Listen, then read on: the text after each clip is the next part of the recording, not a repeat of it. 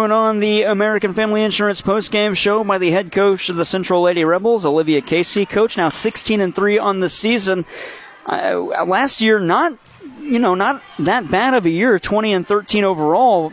You're already blowing that out of the water at the pace you guys are at. What's the growth been like from last year to this year? Last year we had quite a few kids, our seniors this year, that it was kind of their first year playing at a varsity level. JV to varsity is a big difference. Some of these kids, they do really well at the JV level. And then once they get to varsity, it's a different pace. It's faster. We expect different things from them. So them just getting used to playing at a faster speed and just getting more comfortable in their ability, I think, has made a world of difference. We mentioned growth all the time and momentum in the volleyball side, but honestly, from last game to this game, or from last week, or you look at the Dig for Life tournament, and you had mentioned earlier on when we saw you against South Iron and then Jefferson that you weren't really happy with how your team was digging themselves a hole.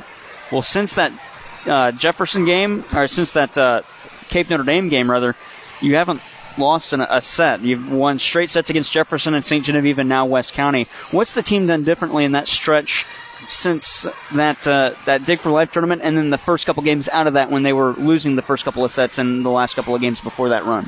I would say our energy the past couple of games have been it's been better from the start. It hasn't been great the whole time, but it's been a little bit more consistent as far as the start, and trying to keep it throughout the second and third set. Just really getting off to a quick start has been helpful for us for sure, and I think just it adds more confidence to their game. If we can come out with energy, it makes us play better. It's more fun to watch, more fun to play. They play the second and third set, I think, with more confidence also. With that first set, we come out how we should. Would you say that's more of the team getting into a rhythm with the scheduling?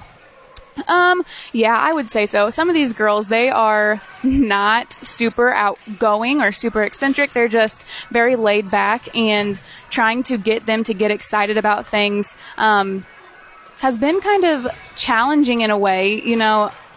I've never, as a player, thought, okay, someone needs to make me get excited. But just trying to get them to come out of their shell a little bit and just be confident in themselves has been kind of a fight this year and the past 2 years. But they're starting to figure it out, and I think that our play has just improved since the energy has gone up.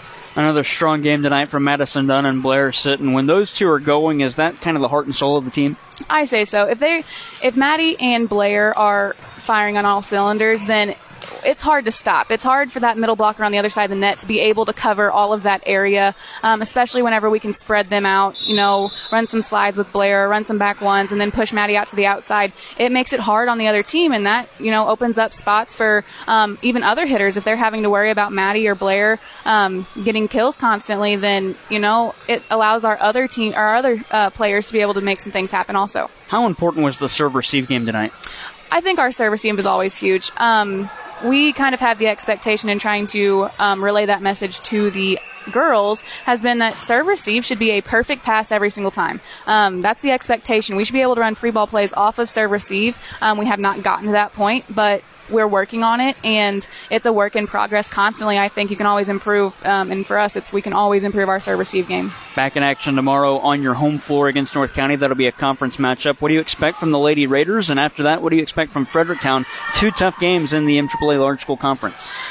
North County, they've worked hard. We played them over the summer a couple times. Obviously over the summer you're missing people on both sides of the net. But I expect them to hustle. Obviously, they're not going to let us just win just because. So we're going to have to go in, and we have to make sure that we are earning all of the points and making them earn the points. We had so many missed serves tonight, and just giving away free points against teams. We just can't afford to give away those points. Fredericktown, we got to play in the Dig for Life tournament. They're two setters, man. They're solid, and they're good players all the way around. Just making sure we know where they're at all the time is going to be huge.